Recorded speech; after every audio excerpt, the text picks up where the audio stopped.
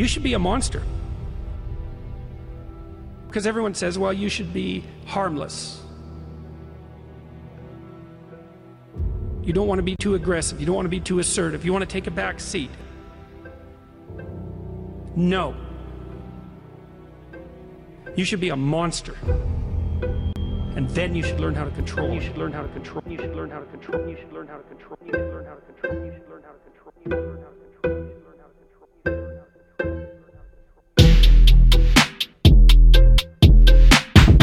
You should be a monster.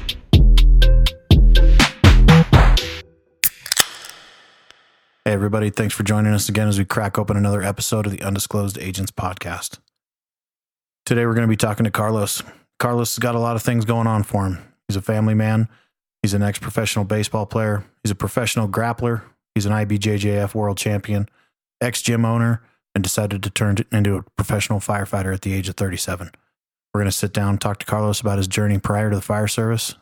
So tell us who you are. Tell us about yourself and your journey that brought you here today. Well, what brought me here today, was a big part of you guys. But I'm a father. I'm a husband. I came from a background of athletics, sports. I played baseball, owned my own business for 10, 11 years, and got to a point in my life that, not necessarily that it wasn't doing anything for me, owning the gym, but it was... I failed to mention my dad was a cop for a long time, LA County Sheriff, RPD. He put in a lot of time as a first responder. And funny enough, he always used to tell me, don't ever be a cop, be a firefighter. Everyone hates cops. Everyone loves firefighters. And I didn't take it to heart until later on. And when I say you guys brought me here, you guys have been good buddies of mine for a while. And yeah, once I got to that point, I think you guys kind of noticed it and started encouraging me to get on with the fire department and do what I had to do to go that route. And that's really what brought me here today, was you guys helped me out, see my way, and then, yeah, getting through the grind of being a 38-year-old in the academy. So, yep, that's why I'm here today. Right on. So you mentioned that you had a background in sports. Why don't you tell us a little bit about your athletic career? I played Division I baseball at the University of Nevada, played there for 4 years. Then I went on, played minor league baseball professionally. Didn't make it as far as I'd like, obviously, otherwise I wouldn't be sitting here with you guys because I'd be rich somewhere. But, all paths are different. So I didn't make it through the minor league system. That's cool that you wouldn't be friends with us if you're rich. Well, if I was rich, I wouldn't even know you guys. You guys wouldn't be on my level. But now that we're all on the low level, we can stay here together. But anyways, after baseball, that led me into a job in the fitness industry. And so I got in the fitness industry in San Diego in 2010 and came back to Reno, where I'm from. And in 2011-ish, I opened my own gym with a buddy of mine, and we ran that for the last 11 years from 10, 11 to 21-ish, because it overlapped the academy actually, and my first year on the line. So that's the athletic background. Like you guys, I'm sure you guys have talked about in the past, I roll jujitsu also on my time off. I compete. Probably the toughest guy in Northern Nevada, I would say, but no. Yeah. Oh yeah. Without a question. I mean, there's one, Cody's the only guy tougher, but other than that, yeah, pretty much me. No, but I kind of live the active lifestyle for sure. And like I said, I'm a dad of 3, so on the go constantly. But yeah, that's a little bit about my athletic background that brought me into this. One of the things that always kind of struck me about you is your work ethic. Ever since I met you, we've known each other, probably 15 years now, almost. And started out back at Fast, right when you were running the gym back there and hanging out together. And Fast was one of those places that was kind of like a mecca for Reno, and had a lot of people circulating around that. It was the first place where I, as you mentioned, a lower level person, ran across lower level. Thank you. It was an upper middle class. Lower level. It was the first place I ran across on a daily basis where you'd run across professional athletes, right? Not just you and JJ, the guys running the place who are professional athletes, but you would come in there on any given day, you run into Kevin, or you run into Jimenez, or you'd run into whoever, pick your professional athlete. And it was something that showed the high level of what was going on there. And it made that place attractive, not just because, ooh, you can see famous athletes. It was, ooh, famous athletes are training here. So as I got to know you a little bit better when I started training there, obviously at a lower level, when I started training there, getting to know you guys, your work ethic was second to none. You watch trainers. We've all been in gyms and been around training facilities our whole lives. And you watch certain people train, you watch the way certain people do things, and not only themselves while they train, but while they train their clients and how they take that on. It was always something that was really impressive with you was your work ethic and what you put into it. And I think that's how we kind of came together and bonded, was we had a common thread there. We didn't know how strong that would be down the road, but I think that's kind of what started it out for me with you. Yeah. I mean, I appreciate that. And, going back into where we started, with my bio, a lot of you listeners won't hear or won't see the bio that I wrote up, but I put a coach at heart, and once I got into the fitness industry, trying to get athletes to where I always wanted to go, it was a passion that came up that I never knew I had. And so once I get these professional athletes, these high school athletes that all wanted to be in that position, it just brought out a different level in myself that, wanted to push and do everything I could to get them to where they wanted to go. And then you guys know, I mean, running your own business, I was there from 4 a.m. to 6 p.m. most nights and grinding with my partner. I'm super OCD like you both are. And so if it wasn't done my way, it wasn't necessarily done right, and I apologize to my partner for that, but we worked out great together. And I think I know for a fact, because you guys have both told me that was the reason why you guys put your names on the line for me once we got to that point. No, I appreciate it, and that's for all of you who have kids out there, all of you who are in the service. I mean, that's something that, the work ethic, the leading by example is what I strive to be and what I strive to do every day. So no, it's good to be noticed. Yeah, it's definitely noticed. Not only from us, but everybody that you work with and stuff. You're definitely outworking yesterday every day, So trying.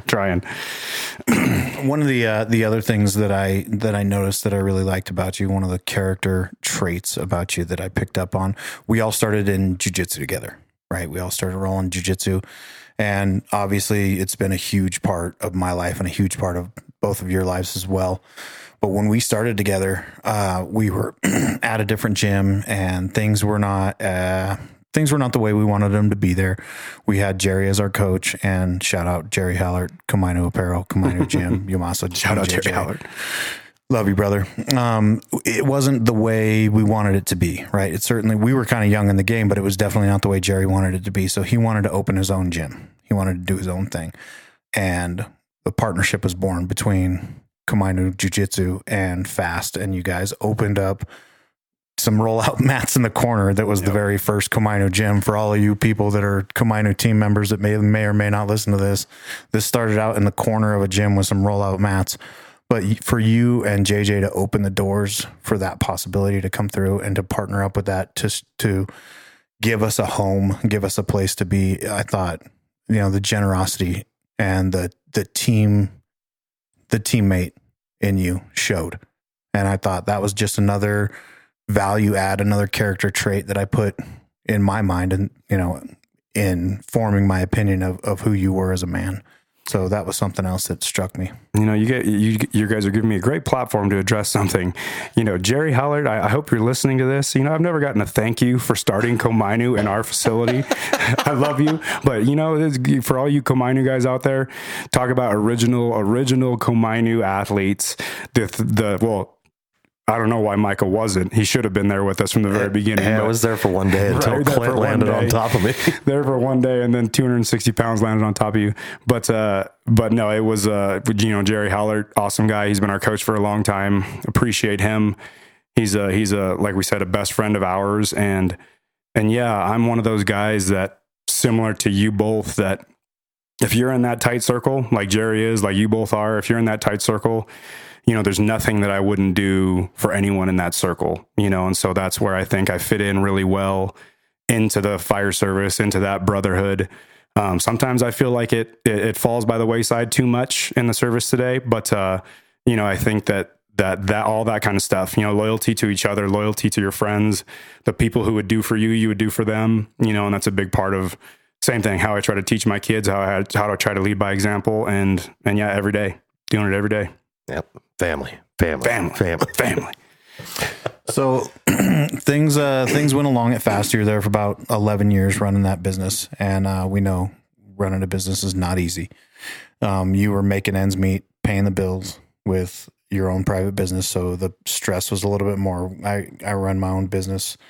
Me and Mike run our own business, but we're definitely not paying the bills with it. Yeah, let's be honest. You run our business.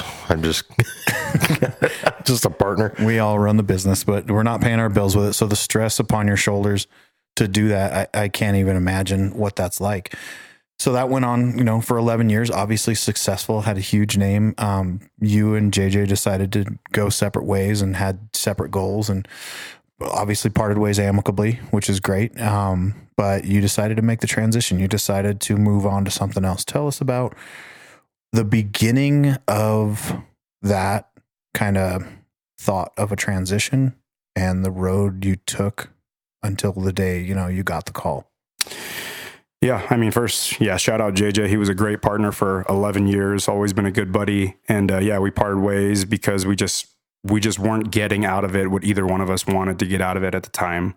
And so it was one of the hardest things literally that I've ever done, was go from being my own boss to running the show from, 24 hours a day. I did whatever I wanted. If I wanted to work, I work. If I didn't, I didn't. Like you said, I was making just enough to pay the bills, but not enough to live the life that I wanted to live. I had to marry somebody to do that, so don't worry about it. The transition was extremely difficult because you guys were pretty honest with me about what it entailed and what I would need to do. And, thinking about going back to school and, taking tests again, and then being on the grind with people yelling at you, all that kind of stuff. Like, it was very difficult mentally to put myself in a position to where I was ready to do that. And, it all happened, shout out Austin Leck, another one of our great friends who is one of the guys responsible for me being here. Chief Baker, another one while we're on the topic, but, we were in Mexico and I had almost given up, honestly, on the fire service because I had applied some places and hadn't hired yet. And I was in that limbo of like, okay, well, I'm not going to be a medic. I don't want to go to an extra year and a half of school to put myself on a certain level to get hired. And so, and you're not an idiot. Yeah. I wanted to be a fireman. Yeah. Or a nerd. And so, I appreciate that, guys. Thanks. But, so I was in that mode where I was like, this isn't going to happen. This isn't going to happen. Get back comfortable with training people. And we were on vacation, and this was, I want to say it was like the end of January, something like that. And we're in Mexico, and Austin Leck says, hey, my chief is here. Let's go meet my chief. And I haven't been on vacation in 5 years. I'm laying in this, little lawn chair pool that we have. And I'm like, I literally told him, I'm like, no, like, I'm good. I'm going to stay here. And he's like, you sure? He took off down the road and called me. And he called me, walked down the beach, called me. He's like, hey, you need to come down here, man. And I was like, what? Why? He's like, just come down here and meet Chief. And this was Chief Baker, who I'm talking about. And I went down there, had some drinks with Chief, talked to him about everything.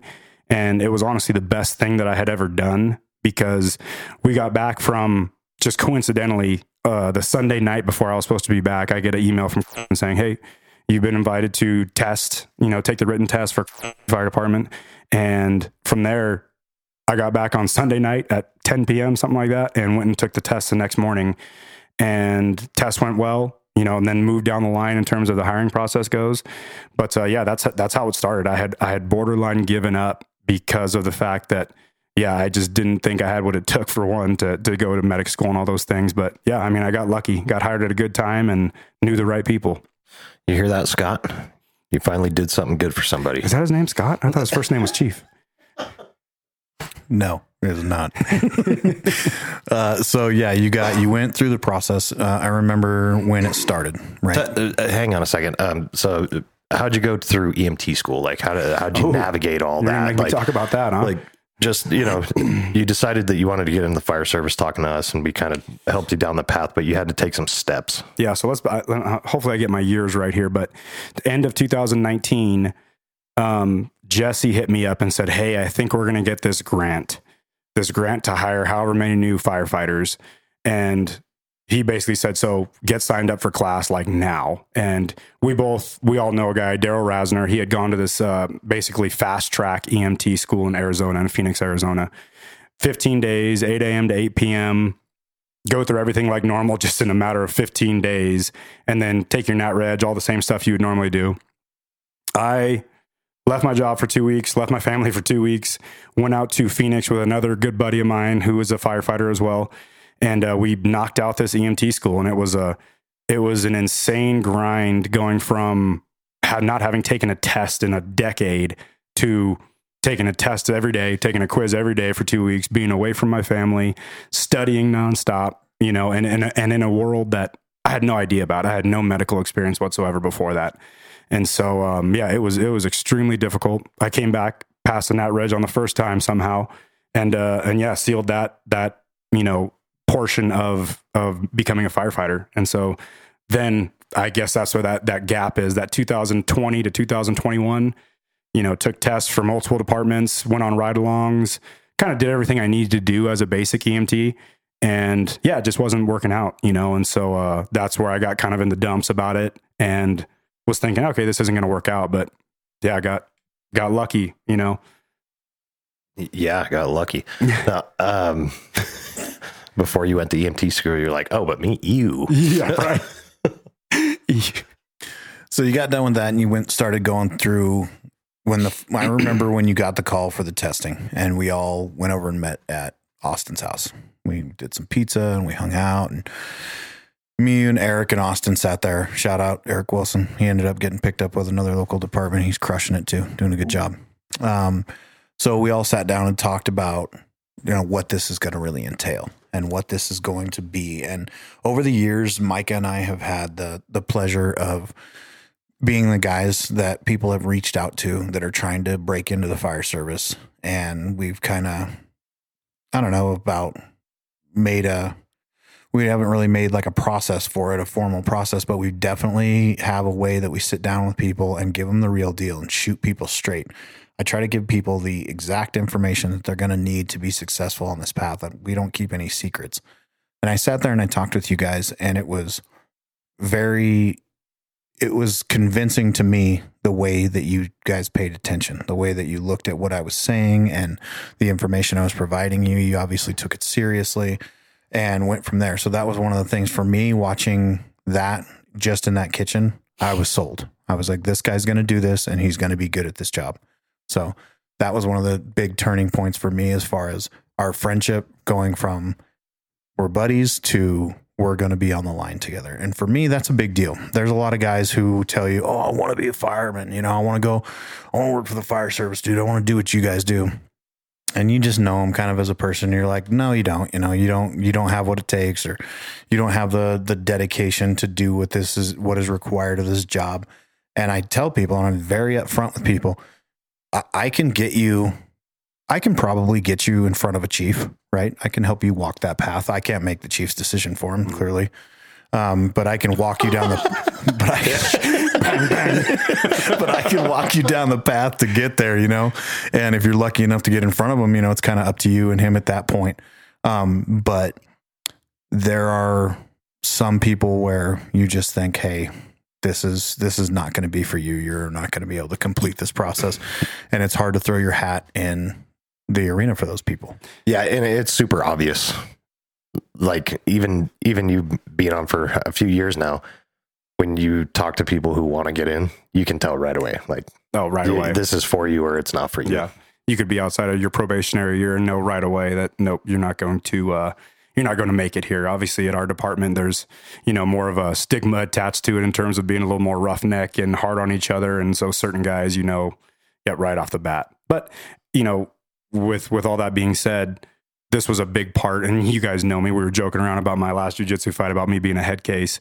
You know, the confidence. I mean, it's tough being good looking and athletic and all these things. You know, people think I'm going to be just overly people think I'm going to be overly confident. But when it went from stepping to something that I know in the gym business and all that stuff to stepping to something that I had no idea about, being the oldest guy in the academy, having guys that had experience in the academy, and I had zero, you know, the guys who didn't have fire experience, it was, oh, but I'm a medic. I've been a medic for however long. And for me, it was like, nope.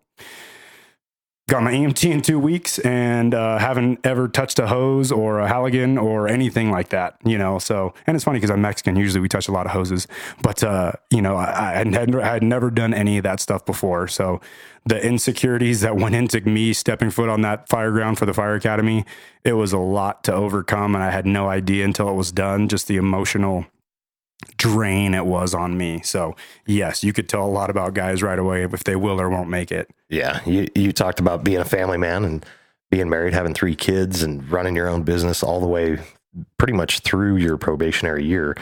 How were you able to balance everything with academy and family and business and all that? Meditation. I mean, no, the business kind of, it fell apart in a way because we both started going our separate ways at the same time. And I had to take so much time off of just outside of the facility. And my partner had trouble covering. He did his best, but it's just, it was impossible at the time with what he had going on. And so it was very, very difficult, you know, getting calls while at the academy at lunchtime about something going on with the bank account or something going on with the client or something going on with whatever it may be. It was extremely difficult juggling both. I mean, all the way until probably 6 months to where I was on the line, you know, we had the gym. And so that meant, you know, I do my 2 days on, go right to training the next morning at 4:30, you know, so there was really no rest for me at the time. And yeah, it was a grind all the way through. We still run a gym, but just out of our garage. And yeah, but it's stress free. You know, we train who we want, how we want out of our garage. We walk down the stairs at, you know, 4:25 to train at 4:30. So it works out for us. But yeah, I mean, that was leading into the fire academy is one of the toughest times. Everyone talks about tough times in their lives, you know, and this was one of the toughest mentally and emotionally for me, to where I'm not one of those people that would ever admit I felt like I was going to break, you know, but I was definitely bending more than I wanted to be at the time. So it was tough. For sure. Especially being an adult, number one. Yeah. And then family on top of that, you know, when you're in the academy with a bunch of 20 somethings that still live at home with mom and dad, or never really had a job, or never really, you know, don't have a boyfriend or a girlfriend or anything like that, you know? Yeah, I'm drinking Red Bulls at 5:30 p.m. when I leave the academy, just so I could give my kids some attention and study when I get home, you know? And I didn't really study, you know, Jesse, I was just telling a story about you'd come in and say, hey, you got a 82 on the test. And I'm like, hell yeah, I got an 82, I passed. And he's looking at me like, you idiot. Like, you were the second lowest score in the class. I'm like, hey, I passed, man. like, let's just get through this. It was the only part of the academy I was legitimately concerned about. I'm like, oh my God, this guy got an 82. And then I'd tell you and you're like, fuck yeah, dude, I passed. And I'm like, no. I'm not here to congratulate you. You got an 82. You're like skinning by. You're on the bubble, bro. Yeah. I mean, my academy mates, 2 of them were fighting for valedictorian or something like that, you know? So it was just like, hey, you know, I got to balance out things here. You know, we can't be best at everything. Yeah, me too. Yeah. I was valedictorian as well. Anyway, there's an app for that. Hear ye. Yeah. Oh man. So one of the things, just to close out on the helping people on this path, it's one thing when somebody calls, right? And I've had this many times where somebody calls and says, hey, Jess, my son, my daughter, you know, whoever's looking to get into the fire service, can you talk to them? Can you try and help them out, help them down the path? 100%. Let me help you out. And I do all the same things for them. I give them the answers to the test. I give them the cheat code. I give them the path, you know, because it's really up to you in the end. If I can get you there, it's up to you after that. But that's the point. And I tell people, and I'm pretty sure I went over this with you, we're tight. We're thick as thieves, right? We train every day together. We roll jiu-jitsu together. If you cross this line and come to this profession with me, you can ruin our friendship with it. If you come over here and you turn into a payday 4-day slapdick and you are one of these people at this job that doesn't put the time and effort into it to be amazing, you will ruin our friendship, because I cannot separate once you cross this line. I have plenty of friends who are not firemen, who are not involved in this lifestyle, who could not be in this lifestyle, that I'm 100% okay with that, because they don't choose to be in this lifestyle. But once you make that choice, you have to be all in. And that was one of the things you did when you got here. And Austin as well. And everybody that I've helped along the way, thankfully has done that. Nobody's put me in that position. Yeah. Thank goodness for that. I feel the exact same way. I can be friends with anybody, any walk of life, I'll be friends with you. But if you choose to come along this ride, I'm going to hold you at a completely different standard, and that will affect our personal relationship. So, I mean, and that, you guys know me pretty well to where, I don't have a ton of good friends, and I need people in my life who are going to tell me how it is. I can't imagine why. Right, who are going to tell me how it is. And both of you obviously would never not bring it to my attention if I was doing something wrong or doing something that you didn't agree with or was just outside of my character. But yeah, I mean, honestly, that drove me through up until this point. When somebody puts their name on the line for you, that's something my dad always used to talk about was, if somebody's going to put their name on the line for you, you can never let that person down. Otherwise, for one, it's never going to happen again. But for two, it's just a character issue. You guys both put your names on the line for me, Lek, Chief Baker, and every day doing things, everyone treated me great because I knew you guys for one. But I didn't want that to be the only reason why, I was treated a certain way. And so the work ethic came into play, and my vision looking at the Proby year and moving forward was just that, what? Even if I'm not the greatest at doing certain tasks, my work ethic will never be in question, and I will get better at those eventually. That was always my outlook on it. It was never, okay, cool, I'm done with my Proby year, I'm going to just hang out, not do much. And you guys know, I mean, I'm a big 2-day guy. I don't work a ton of overtime, but I think you both know that when I go home, I'm still watching videos. I'm still looking at, PowerPoints that I get sent, all these things. So it's never, I need to work more. We'll throw that out there. Everyone who's listening, Captain Boggs, I'm sure you're rolling over in your chair right now, talking shit about me.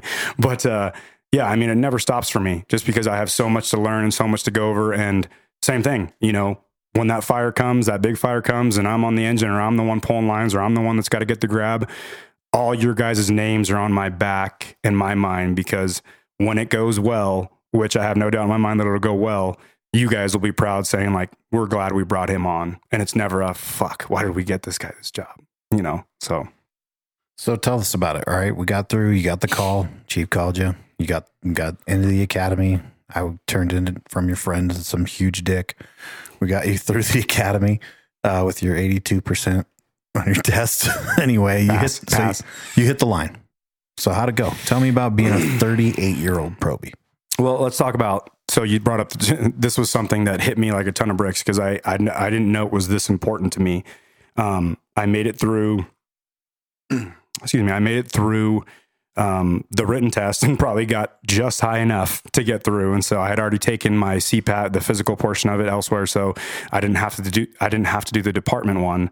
Made it to interviewing, and as you guys know, I'm pretty good at talking to people. So I made it through the interviews with great scores throughout. And yeah, I'm sitting at home one night and I get a call,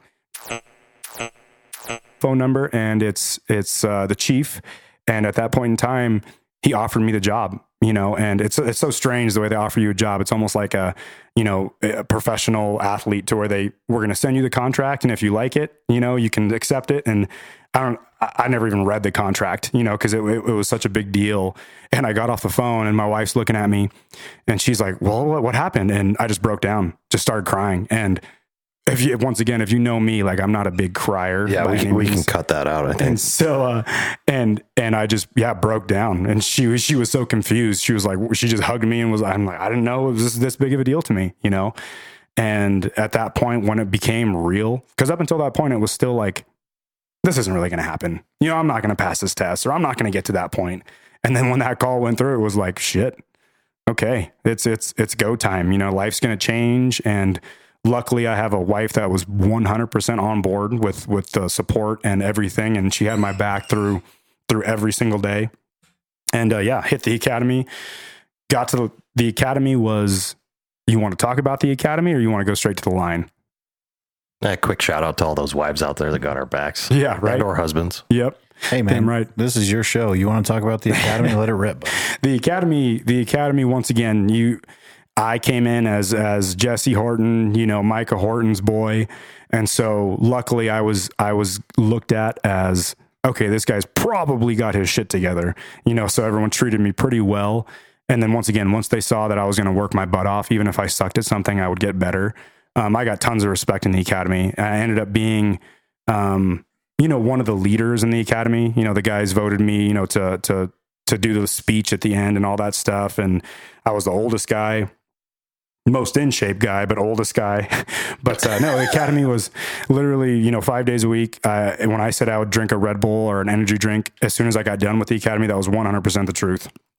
I would be so tired. It took me an hour and a half to get home every night, get home 6:30, had drinking a Red Bull, give my kids some attention, and then go right to studying, so it was a grind. And when that was done, you guys were very honest with me about how things were going to go, but you still never know that, okay, you think, oh, the academy's done. Awesome. You know what I mean? I'm going to go to the line and I'm going to be a fireman. Well, it wasn't necessarily like that. It became more of a grind in my opinion. Yeah. You're going to go to the line and be a janitor. Yeah. I was a glorified janitor for a year. And that's just what comes with the territory, no complaints, if I could go back, I might do things a tiny bit different, but yeah, once again, I felt like I had all these names on my back and names on my shoulders to where it was like, you know what, if I come out of this probe year and all anyone takes from this is that Los works his ass off. Los will do whatever we tell him to do, whether it's clean a toilet or, load a hose, whatever it was. That was the intention, was to come out of the academy, or come out of that first year and just have that label as a hard worker. So being on the line that first year, even to this day, I still have anxiety when I go to work, but the first year was pressure packed for me for sure. Is that anxiety induced because the staff situation with the BCs, or no? Well, they seem to never really have it right. Here we fucking go, people. It only took 3 episodes to get here. For sure. So yeah, I mean, coming into the fire service, I was late in the game too. I wasn't quite 38. I was 35. But coming in and having, you got some junior in life people that are now your senior in life firefighters. It's definitely a step into the humble zone, right? You got to humble yourself. You got to understand that there is a hierarchy here. And you have to also understand that they might be in their 20s, but they've been doing it longer than you. So they've got something to teach you and something to show you. And once you can make that transition and kind of understand that there is something to be said from these guys and something to learn from these guys, you can really blossom. You can really turn it into something good. Yeah. We keep saying the 38-year-old probie, oldest guy in the academy, like that's a bad thing. I can assure you, I went through my first academy at 18 years old, and the academy that I went through for our current department I was 20 years old by about a month. And I had my own challenges with that. So, yeah, I mean, the academy at 38, you guys know me, I was in pretty good shape. The probationary year, I had heard all the horror stories. As I said, everyone was pretty cool to me, but I think I called you, Jesse, after like the first month, and I was like, having a hard time. And I just said, this is the fakest tough guy profession that I've ever been a part of. And no diss to the fire service whatsoever. But all I meant was, we come from a background where we've been around roughnecks and we've been around guys that fight for a living and beat people up for fun, and guys that would beat us up, and coming to the fire service, there's the hierarchy that exists. And so you're right. You have a 30-year-old who has been in the fire service since they were 18 years old, and now all of a sudden they're your boss and they're the end all be all, and they say things and do things, and you look at them in the eyes and you're just like, you motherfucker. Like if we were anywhere else, and that, it was fine. If I was still my own boss. Yeah. Right. If I was still my own boss, but it came and went, because those types of situations I was rarely in, but yeah, they definitely exist. There's definitely guys that like to just hear themselves talk, and there's definitely guys who abuse their power in a way, but no, it's all good. I like all the guys that I work with, and they're all good guys and good gals in some instances, but yeah, being a 38-year-old wasn't the issue. It's almost the life experience that you have that hurts you a little bit, because how life is outside of the fire service, and it's not like that inside. You know, the hierarchy changes the whole world. You could never get like the perfect blend, right? You can get a kid who's 20 years old, comes through, you know, peak physical condition, just a specimen, right? But he's 20 years old. He has no clue how life works. He has no idea about, you know, even who he is or who she is. You know, they're so young. You truly don't know who you are at that point in life. We can teach them everything, and we can turn them into stud firefighters, right? As we've seen multiple times. But they still just lack that life experience. But then you get the older cats that come in, and you can do the same thing. You can turn them into studs, and they have the life experience that goes along with it, and they have the ability to process things a little differently from life experience. But now you only get 10 or 15 years out of them, right? So yeah. Now they got an expiration date. They got a sell by date. Yeah. I mean, the experience for me is really with dealing with people. You know, I'm able to, you know, take everyone's personalities for what they are. If I would have come on the fire service when I was 23 or 24, I don't know if I would have made it more because of my own temper, my own issues with my own security and things like that, and being talked down to. So who knows? I'm not one of the big everything happens for a reason type of people. You know what I mean? I think you shape the way your future is going to be, and how you work and the way you act is going to be what shapes your future. Not necessarily it's out in the stars for us already decided. So, you know, things happen this way, and I wouldn't change it for the world at this point in time. Yeah, big wish it, want it, do it type guy. not a big wish it at all. Nope. Shout out to people with faith like Gary, though. Good for you, Gary. So you got to end. Hell yeah. You got to end. It's Proby year, man. Tell us about what was your first, like, with no experience coming in. You know, you had no fire experience, you had no EMS experience, you had a 2-week crash course for your EMT. What was the first hot call or thing that you went on that was kind of eye-opening, that you went, holy shit, this is fucking for real now? Shit, my second day on the line, you know, shout out Captain Mason, who is Chief Mason now. But he had told me, he said, hey, you know what? Chances are we won't get nothing crazy, but you know, just follow me around, make sure you're right by my side so I can tell you what we're doing.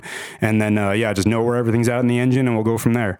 Second day, traffic accident, 3-car accident up a Spooner. And it was bad. You know, I remember pulling up and thinking, this is really happening. And that didn't stop the entire time. I'm walking up with my captain, and he looks at me and says, hey, go get the cutters and the spreaders. And I run back thinking, so proud of myself that I just knew where the tools were at. And so I bring them up, and I'm carrying them. I put them down like I'm in the academy. He says, what the fuck are you doing? Pick those up and get to work. And I just thought to myself, I've never even loaded this Sawzall with a blade before. It was always loaded for me in the academy, you know, so I had to do certain silly things on the fly, and luckily got it loaded and went right to work. And so I'm cutting this post on this car, and lady's bleeding out of her head right next to me, a foot away. And I looked at her, and I can still remember the feeling I had, to where all I could think was, this is really happening right now. You know, this is really, really going on. And it was a strange, I was happy that I was handling it well, but at the same time, you ever look at yourself and be like, shouldn't that have affected me a little bit more? Because it didn't at all. You know, it didn't at all. I didn't think, you know, it was more just the situation that affected me in a good way, because it was, you know, got to work, did what I was needed to do. But that was crazy because, I mean, Chief, you were there. You were, you know, directing the helicopters to come in and directing traffic and all sorts of stuff, people filming us. And it was a crazy incident. From what I understand, it's one of the crazier accidents that have gone on in the last however many years. And sounds bad, but lucky enough to be a part of it, to get that experience. But yeah, it was nuts. Yeah. 2 things on that. It's okay to be okay. Everybody doesn't have to get all messed up when we go do our job. It's okay. It's all right to be okay. Shout out Boyer and Peer Support. Yeah. Boyer, man. And I was the IC on that. It was a moving truck, like a larger U-Haul, into T-boned into a pickup truck that smashed it into a light standard and had it all pinned together. And we were trying to get a wrecker there to pull the moving truck off the pickup truck.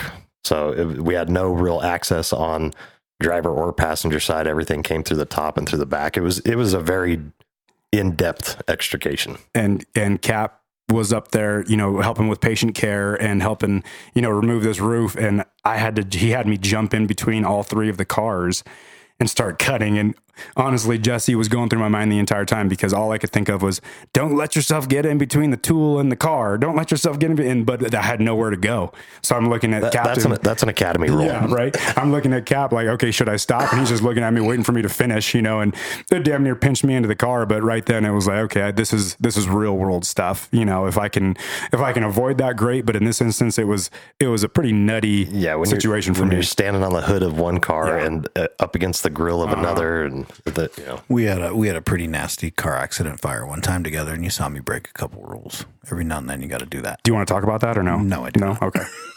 no, I do. Jesse's actually never broke a rule. Statute of limitations is still out on that one. I can remember that call very well, and like proud dad, I remember looking around, and your eyes were pretty big. But you were doing all the right things. You're taking orders well. You're, working the tools well. You did a really good job. So. Yeah, we've been on a couple. Obviously, you are my BC, which I'm very thankful for. But there's been a couple calls to where you remember that one where that fire reignited in that house from a previous structure fire, and I was in there maneuvering the damn, maneuvering the damn hose line by myself, and all I hear is Chief truckies saying, standing there holding hooks. Motherfucker's gonna help out Madrid, or are you just gonna watch him do it the whole time? So no, it's always good to have you on there. But yeah, that was a first fire related situation that I had. Medicine wise, every single one that's somewhat serious was pretty crazy to me at first, whether it was a cardiac arrest, a damn asthma attack, or, the one that pops out is a little 1-year-old pulled a boiling pot of water on herself and completely skinned her chest and so on and so forth. And that was just one that I was like, having kids, it's tough not to relate like, wow, I have a 2-year-old, and I can't imagine them going through that. And so that was the biggest one that really jumps out for me. Luckily I haven't had any more than that, with especially with kids, but yeah, everyone, even to this point is I learn every single medical call we get. So you talked about it and Micah dovetailed into that. It's okay to be okay. So we go on these calls, right? And I think one of the most underrated attributes from firemen or paramedics, no matter if we're on an EMS or a fire call or an extrication, whatever it is, one of the most underrated attributes in our job is compartmentalization. I'll never forget before I was in the fire service, my brother obviously got in long before I did. And I would ask him, cause everybody doesn't know. They want to know about the gnarliest call you've ever been on and all the scary shit you've ever seen. Because that's a good story, right? It's great. Before you go on, you told me a long time ago, don't talk to people about what we do if they don't do what we do, because they'll never understand. And you're so right. We could tell people all day long, yeah, it was crazy and this and that. And they're just looking at us like, yeah, it sounds pretty cool. They have no idea. Yeah. I would ask, my brother would be like, oh, dude, how do you deal with it when you get there and somebody's dead, or you see somebody, it's fucked up in a car accident or whatever? Which is, looking back, dumb question to ask people, but whatever. I wanted to know. And he told me, he's like, it's a movie, right? You get out and it's a movie scene. It's not real. You have a job to do. You have a role to play. That's how he was relating it to being a movie. You have a role to play. No matter what's going on around you, no matter what the circumstance is, you have a job to do and a role to play. And you cannot let the circumstances affect your ability to perform your role and perform your tasks. So that compartmentalization while on scene, regardless of what happens afterwards, the composure that you must maintain to be a professional is one of the most underrated attributes, I think. Chief, you said it, and you said it about captain of ours, a good friend of ours, Travis Boggs. You said he's a get shit doner, and that stuck with me because, he comes off very laid back, very low key, but come in extreme situation, you want him on your team. And so exactly what you just said, Jesse, that composure, it becomes people always ask me, and it's always a funny question that people ask parents who are about to be new parents. And it's like, oh, are you ready? And it's like, you have no choice, motherfucker. Like, you're about to have a kid in 3 months. Like, you better be ready, otherwise. P.S. You're not ready, but you better get it done. Unless you're just a piece of shit and not ready to have kids, when you got them pregnant or whatever. But it's the same thing to me. If we're on a fire, if we're on a traffic accident, if we're on a cardiac arrest, I have no choice but to go to work. And I get tunnel vision a little bit, which I'm getting better at, as I get more and more calls. But yeah, we have no choice. We have, as we've all talked about, if you feel like you have a choice and you feel like you want to bury yourself in a hole, then you shouldn't be doing this job, because it can get crazy, it can get nuts. And honestly, I've handled it pretty well so far, but to me, there's no other choice. It's like, I'm here. La-ti-da. I'm here. I'm here. And so time to go to work, type of thing. I hope someday somebody calls me a get shit doner. Yeah. That's all I want on my cruise is get shit doners. So you briefly touched on it earlier, but I want to dive a little bit deeper. You said, the brotherhood, and you put the air quotes up, the brotherhood. Let's hear about that. How's your experience been with, so coming from your background, right? This was a natural transition for you because your whole life was spent in a dugout or in a locker room. Mostly in the dugout riding pine. It's not true at all. For anyone who's listening, not true at all. Google him. Google me. So make sure you Google Carlos Madrid baseball player, because only soccer players come up. So the team aspect and the brotherhood aspect was something that was ingrained in you. And when we talked, when you were going down the path, you talked about it frequently. I think I'll fit in well. And I know that was part of your interview process as well. I'm a team player. I'm team sports guy. I'm team oriented. I'm family oriented. Tell me about your experience with the brotherhood. Tell me your true experience with this.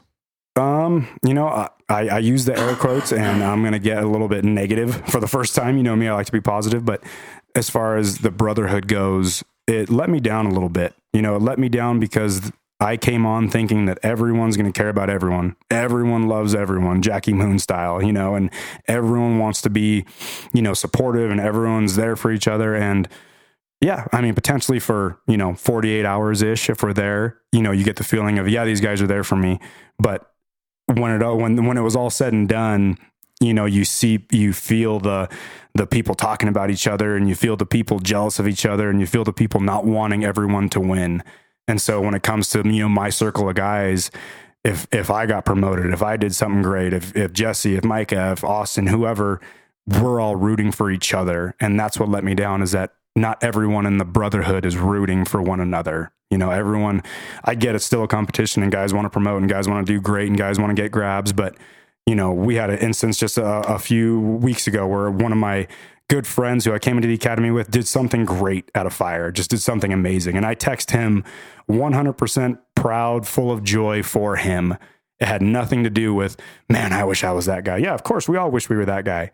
But you know what? He was, and thank God he was there at that time, and did what he did.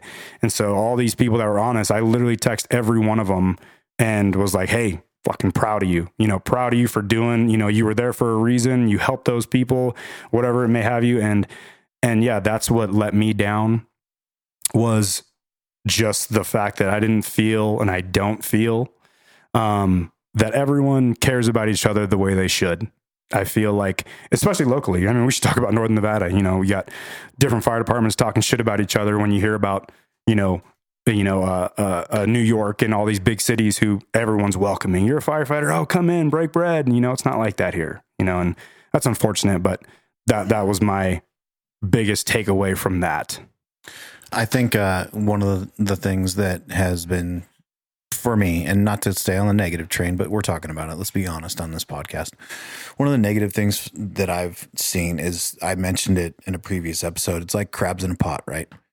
One crab starts to crawl out and make his way out, or make his way up the chain, and another crab follows him. And there's a couple of crabs that are going to make it out, right? And then some asshole crab on the bottom grabs their leg and pulls them back down. You're going to be with me down here in the muck and the mud, and we're going to be dinner tonight.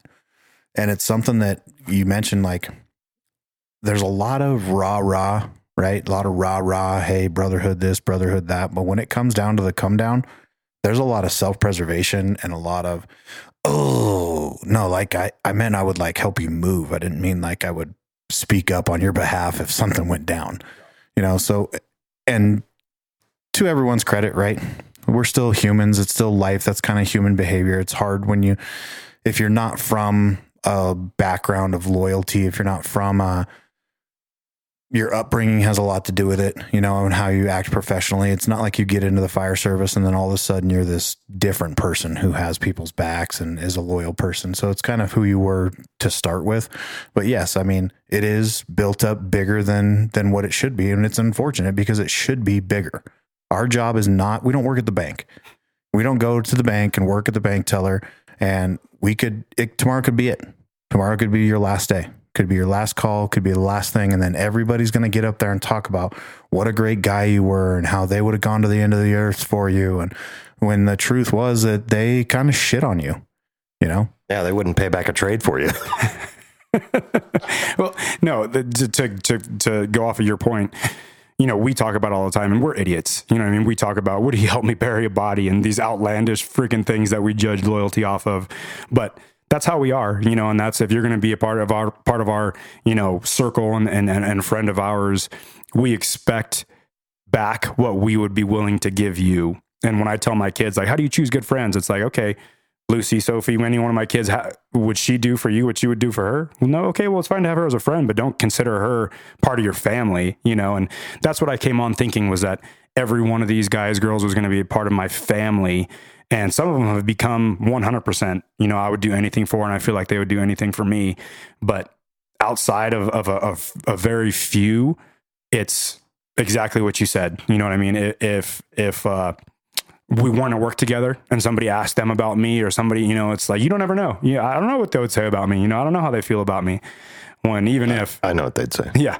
Even if, as family, it's like, even if I was pissed off at Jesse, pissed off, whoever, and somebody asked me about him, I'm like, oh no, he's fucking awesome, because that's the way family rolls. Yeah. He's a fucking dick, but he's still awesome. Uh-huh. Yeah. It's funny. Jesse, you mentioned on a previous podcast, like, you thought you were joining the Navy SEALs. It's like everyone was just going to be this tack driver, and it's just not the case. And it's the same with the brotherhood. I've been in the fire service a long time. And it's been amazing, all in all. But I thought I was joining the Navy SEALs as well, and that wasn't quite the case. And I definitely have seen the brotherhood change over the years.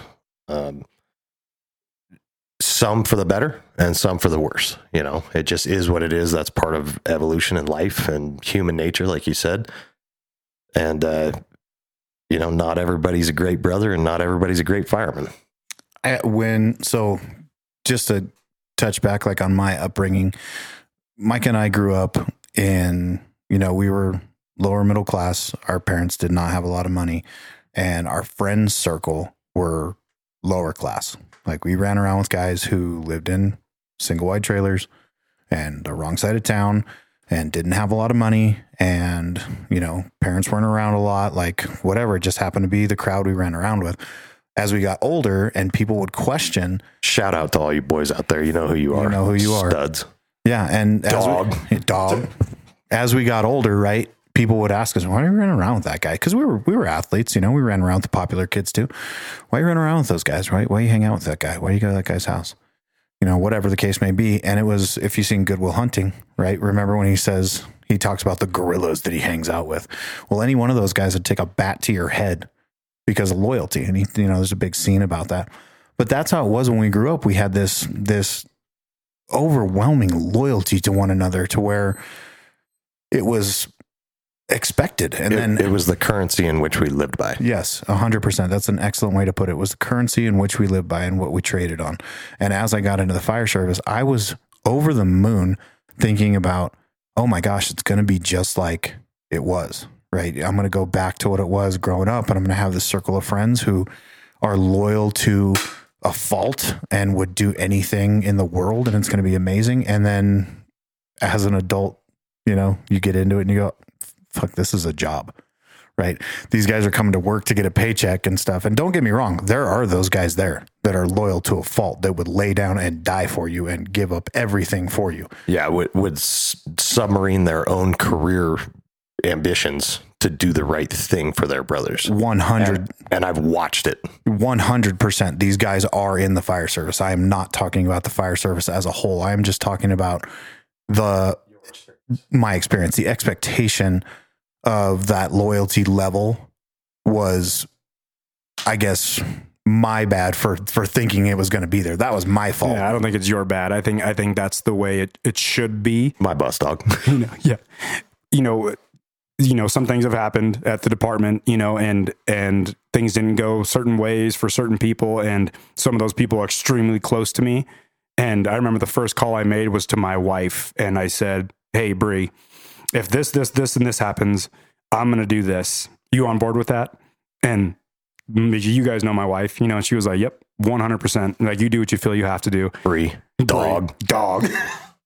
And so, when and you're right, it is, we shouldn't have to apologize for that, but it is our fault for expecting that of other people, because some people just don't come from that same background, so we can't expect that from everyone. I came on the same as you thinking, yeah, like this is how it's going to be. We're all down for each other, whether we're at work or at home or whatever. And it's not like that at all, so when you said, Micah, you've seen guys submarine their career or would be willing to, it's like, I had guys ask me like, "You'd really do that?" And like, I almost looked at them like, yeah, you wouldn't? Like, I'm here because of this person, like this is what people do or should do, and so the brotherhood, this is what family does. Yeah, this is what family does, and so when we talk about the brotherhood, I shouldn't say disappointed, but I expect more from it. And if any of my people are out there listening from our current department, we should all be down for each other in a way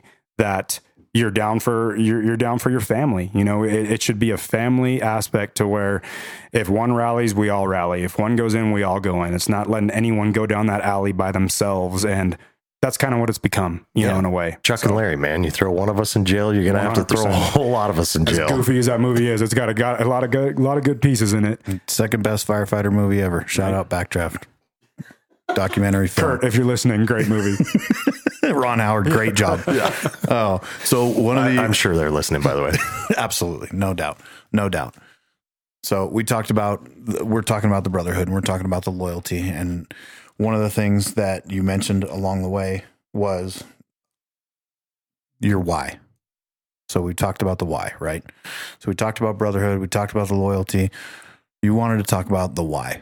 Tell me your importance on that word and what that means. So this was really, brought up because of the fire service. I can't lie and say, "Oh, I've always had this thought process," and I may have lived it not knowingly what I was doing, but once we got into the fire service, we have firefighter down training and we go through a lot of stuff that is hard to deal with in terms of deaths in the fire service and deaths of brothers and sisters, et cetera. And, we talk a lot about why, and to explain what you mean, what I mean is basically what makes you be the person who you are on a day-to-day basis. What is going to drive you to do the extra training, to take the extra day, to go the extra mile for your brother or sister, to be a good person, be a hardworking person for your family. What's your reason? Because if you can't name a reason, in my opinion, you're never going to get out of yourself what you can, because you're never going to let anyone down but yourself. And a lot of times when you don't have anyone to let down but yourself, you lose a little bit of that, because for me, maybe I take on too much, but when I think about failing anything, it's like, okay, wife first, and then kids, and then Jesse, and then Micah, and then Austin. And there's a list of people that I think about if I fail on a job or if I fail doing anything, that it hurts me to think of people looking at those people and saying, "Jesus Christ, like what the hell's up with this guy? Like what happened with this guy? You let him go to shit," whatever it was. But going back to the why, like that, I have a why. My why is all these important people in my life that when if something happened, God forbid, and I wasn't here, tomorrow wasn't here, the legacy of he was a great man, a hard worker. He cared about people, and he lived every day to help people and make sure his family and those core people were always in a great place. He would do anything for anyone. And so if you're out there and you're thinking about going into the fire service or police officer or in the military, you're going to have to go through a lot of shit, and so having that why to pull from when you're studying, when you're getting screamed at, when you're running these miles, whatever, if you have a why to pull from and say, "You know what? If I quit, my wife is going to have to look people in the eyes and say, oh yeah, he quit because he couldn't do push-ups or couldn't, deal with people yelling at him, whatever it is, and so have a why. That's what I mean when I say know your why. That's I've never really thought about that. Your wife having to tell somebody why you quit. Cause I can imagine, if I had to tell somebody, I'd just lie. I would just be like, oh, I had this shoulder thing. I fucking couldn't finish. Yeah. You and everybody else. Yeah. Right. But your wife has to go, oh yeah, I'm married to this huge pussy. So that's terrible. But yeah, this is something that I have harped on people in my times in the academy. I would make people, I got it from my brother. He's the one who taught me this. He had me do it when I was early in my fire service career. He had me write a letter about my why and seal it and put it in my locker. I still have it. I still have a sealed letter that I have not opened because he told me there's some dark days coming, right? There's going to be some hard days coming, and you need to be able to fall back on something and remember why, not to get too deep into a story, but my why, I've told the story, several times. And I remember coming up and my brother was, from the time he was in his teens, he wanted to be a firefighter, right? He was one of those kids. I thought you told me you wanted to be a medic. He was medic first. I will fucking fight you right now. We can turn this into a fight podcast real quick. So he wanted to be a fireman, since we were young, and he got into it and, excelled, was crushed, like everything in life he did great at. And, he became a young captain at the time. He was the youngest person to be promoted to the position of captain within our organization. And, it was huge. Like, dude, he's my fucking hero. I looked up to this guy like I still do, but it was amazing. And I would watch my dad like constantly push him every time we were all three together. Cause me, my brother, and my dad have a really close relationship. My dad was constantly telling him like, this is the next step. This is the next thing you do. You have to do this. You have to go do this next. And you have to do, and I would sit back and think, I'm like, fuck, dude, like, give this fucking guy a break. Like, he's crushing it. He's crushing life right now. Like, because every time my dad would talk to me, he would say, oh, I'm so proud of you. You're doing so good, Jesse. Like, everything's so great. And he never like told me, hey, you need to do this and you need to do that and blah, blah, blah. And I thought, why is he so fucking mean to my brother? Like, this dude's crushing life right now. And I'm just sitting here. And then it hit me like a fucking thunderbolt. It hit me. I was like, oh, fuck. My dad thinks I'm a fucking loser. And you guys were your dad's why. You know what I mean? And that was his responsibility. And that's how he parented you guys. But, But it crushed me. It like hit me. I went, oh my God, my dad thinks I'm a fucking loser. And this is the best that I'll ever do. And that's why he's okay with where I'm at right now, which wasn't a bad place, but it certainly was not the place my brother was in. And he was constantly pushing my brother because he saw that my brother had the potential to do more and be better than I did. And he was okay that I had just made it to the station I was at. And thank God I was there and not in prison. And it was that was my turning point. That was when my life absolutely changed, and it has been my why since. Yeah. And, in Dad's defense, he was right. I'm just nail on my head with that one. No, I mean, as a dad, we're all dads. And as a dad, I mean, we could take this to a whole different world, parenting world. But when you talk about your why, my kids, you guys, we were all walking up the stairs talking about how much of a mental freaking basket case I was at my last fight to win match. And once again, like, one of the biggest obstacles for me is figuring out how to navigate that feeling of, if I lose, if this happens, if I fail, all of the people that it's going to affect, and I always build it up. And then these people are always like, no, like, why are you apologizing? Like, you got out there, did this, and this. It was great. But in my mind, this was the first fight that my family was at, first fight as a firefighter, to where I had brothers and sisters watching at the station, 40 people at the fight itself. And I lost. It was my first loss, and it sucked. I got off the stage and I was having a super hard time and I must have apologized to 20 people. You lost by decision, just so we're clear. But you know, you think of, and Bree, once again, shout out to Bree because she always has a way of putting things, but she talked about the courage to put yourself out there, you know, and the courage to put yourself out there became such a life lesson for my kids because it's hard for kids nowadays. You know, they put themselves out there. They're scared to fail. They're scared to do all these things. And then I find myself doing the exact same thing as a 40-year-old man. And so putting myself out there, because I'll do another fight to win next month, just because now it became more than just winning, losing, getting in shape for certain things. I don't know if you guys heard that. And there's our first podcast. They're rookies. I don't know what they're doing, mics and stuff. But it was very difficult for me to fight that fear of letting everyone down. You know, that's such a huge issue that I have. It's been an issue in my career, my short career. But same thing, you know, I get on a roof and training, believe it or not, is the most anxiety filled portion of my job, solely because I think about, fuck, if I don't cut this hole right, if I don't do this, you know, Chief's going to be looking at me like, what the fuck is Madrid doing? You know, Captain Hunt's going to be looking at me like, what the fuck is going on with this guy? You know, and so it's solely based off of what other people think. And yeah, if you're a new guy coming in, you have to want to do it for yourself, but make sure you have a why, because when times get tough, that's what you'll pull from, is that why. And so for me, with all this stuff, I'm a super head case and I fight through it, but I'm 40 years old. I don't fight through this stuff for myself anymore. I fight through this stuff so I can tell my son, my daughters one day, like, hey, like, I've been through this. You know, I know exactly what you're feeling. I know exactly how scared you are. You know, I know exactly. And my dad was a tough guy, LA County Sheriff, all that stuff. And he never once spoke to me about fear and dealing with emotions of any type.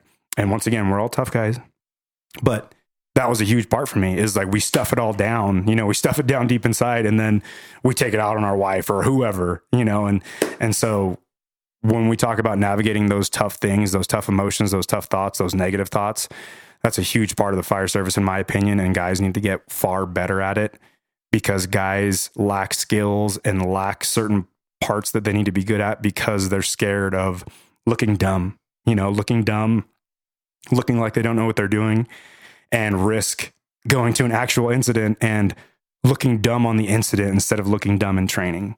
You know, so once again, when we're talking about all you people out there that are listening, you know, when we're all doing these things, like, we need to be better as a whole at being more supportive and not giving a shit what everyone thinks, but what we're able to do and make sure we're able to do our job, you know? Yeah, we talked about it previously, but I would rather fuck it up 1,000 times on the training ground than once on the fire ground. So I like what you said, though. We need to change. We need a culture shift, right?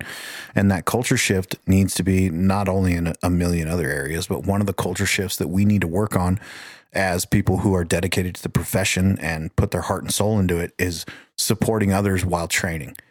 We have this weird deal where, you know, we just put our shells on and make the probie dress out and then go shit on him while he trains, or we go over there and nobody, like, people get nervous, right? People get nervous because they don't want to fuck it up in front of everybody. Well, why don't they want to fuck it up in front of everybody? Because everybody's going to fucking jump on them like a pack of jackals and tear them apart for fucking it up. If you knew that if you fucked it up, 3 brothers were going to step up and help you get it right, you'd be much more apt to grab that hose, take the first rep, get in there, fuck it up on the training ground. Right, instead of fade to the back or pray for an EMS call so you can leave. yeah, well, I'll tell you from my position, it's guys like you, Carlos, and you, Jesse, especially, that have made that change, at least at our department. And I know there's more guys out there in the world just like you guys that are making that change, because you guys are the first ones to jump in, pull the line, force a door, do whatever we're doing. And then you're also the first one to step up and help your brother if they're having trouble with something. So, and you know, I get it. Once again, we talk about it a bunch of times, but our department's a tough place. You know, we're pretty hard on each other, but it doesn't come from a brotherhood standpoint. It comes from a, sadly, like, yes, I'm glad that he fucked up, because now if I fuck up, no, I don't look like such a slapdick. You know? And that's right. No matter what anyone says out there are very few guys that talk shit because they're just having fun. You know who you are, and I love you guys, but the rest talk shit because they know, oh, well, I'm not going to go today. I'm not going to cut a hole today because I've been here for 8 years or 5 years, so I don't have to do that anymore. I thought you were talking about Gary again. Oh no, I don't want to talk about that guy. Fuck that guy. Just kidding, Gary. Love you, man. But no, like that culture, we talk, fire service, once again, it gets played out the whole, we need a culture shift. Well, it's true, but there's not enough guys yet that are willing to put themselves out there to shift that culture. I would disagree with you on that because again, I look at things from a different viewpoint, right? I see guys like you. I see guys like Jesse. I see guys like Gary, all our entire crew downtown on B shift, pretty much cross shift lines at this point too. I see those guys on every shift at every station that are now starting to they're just popping up like weeds, man. I feel like I'm seeing more and more and more of them. So kudos to you guys for fostering that. It's not my level that's doing that. It's your guys' level that's doing that. And it's awesome to see firemen that are starting to live up to the oath. It is really, really, really cool for me. You guys are obviously, instrumental and huge impacts on my career in the fire service. But a couple of people I feel like, I want to talk about for a second is even like Mitch Ferris. A guy like Mitch Ferris, he's a little guy, big heart. We're going to bleep that out. Yeah, little guy, big heart. And I know he's kind of a product of both of you as well. But, there's been a couple times where I've been doing truck stuff, training, and just wasn't getting it, And while everyone had their 2 cents about what I should be doing and how I should be doing it, and not even knowing that shit, I've cut a hole on burning buildings before, and they haven't, and they've been here for 8 years, but they're willing to say, hey, do it this way, do it that way, talking shit. And Mitch was just, he was very supportive, very, patient, and just, he knew, but that's what it takes is guys who knew. We talk about parenting and it's like, okay, my dad did this. I hated my dad for this. Well, then why are you doing it to your kids? Why, if you hated it so much, are you doing it to your kids? Because it makes them tough. Yeah, right. That's where we came from. That was our background, But it's 100% the same thing. We have, and not talking about any older firefighters because they have, especially at our department, a bunch of guys with tons of knowledge. But there's a lot of guys that hated the way things were done in quote unquote their day that just are perpetuating that cycle, And so to change the culture and truly change it, yeah, that's got to change. We can't hate something that our dad or captain did to us, and then I get a probie and I'm treating him the same way. It doesn't make any sense. Well, probies are stupid, so they deserve it. I'm Yeah, kidding. I'm 100%. kidding. I agree with you 1,000%. We need a culture change. And if we can be the ones who foster that culture change, and I agree with Chief, we are seeing it, especially in our department. And I know it's happening in surrounding departments because of the regional style academy that we do. We are fostering this change. We are embracing it and we are promoting it. And in the next 10 years, you are going to see a different Northern Nevada Fire Service from these guys getting a voice and being able to step up to the plate and do their thing. One of the things I wanted to circle back before we close out today and talk about when we talked about brotherhood and we talked about this area, right?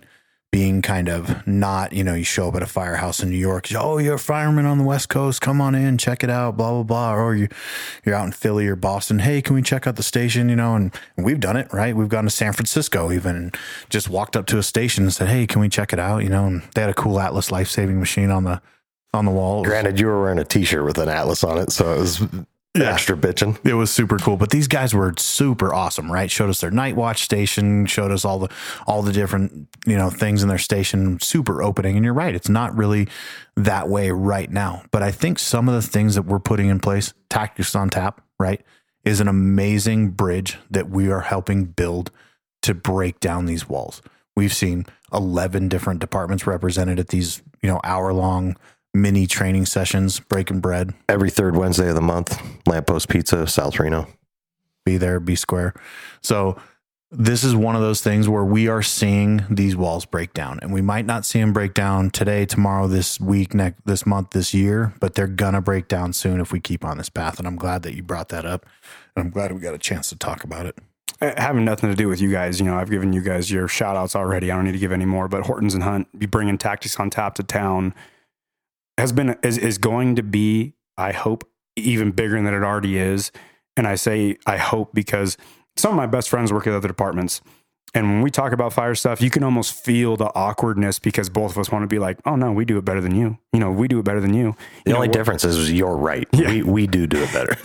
And so, but with that being said, this Tactics on Tap should be the thing that brings everyone together in the fire service and says, you know what, we can all learn from everyone. A 2-year guy can learn from obviously a 15-year guy, but vice versa. We all have something to offer, but the whole ego of, because there's dorks at your fire station, if you're listening, whatever station you're at, there's dorks and there's punks and there's bitches at your fire stations, just like ours.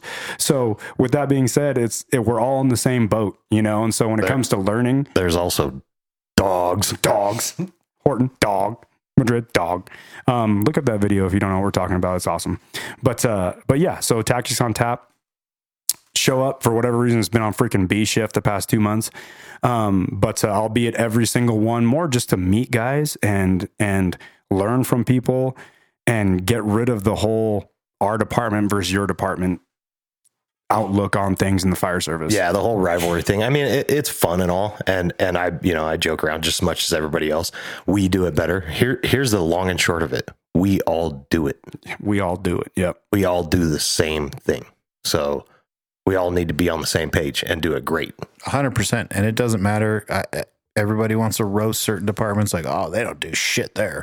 Oh, we do this, we do that. No, bullshit. Everyone you've ever looked at that says I'm a firefighter has done it. Some may have done it more than others, but they've done it. And they all signed up and said the same thing when they swore their oath.